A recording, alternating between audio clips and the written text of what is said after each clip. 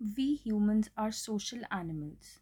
We certainly do not like monotony, but this pandemic has left us in a place where we do not have much choice for ourselves.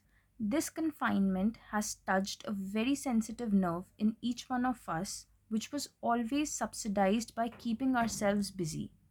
Now, the time has come. We need to come forward and seek help and even help others live a happy and a healthy life, physically, emotionally, mentally, and spiritually. In this series, we are going to focus on different problems faced by people during the pandemic times, and we will also find some of the great ways of coping with them without ignoring or subsidizing them with other things.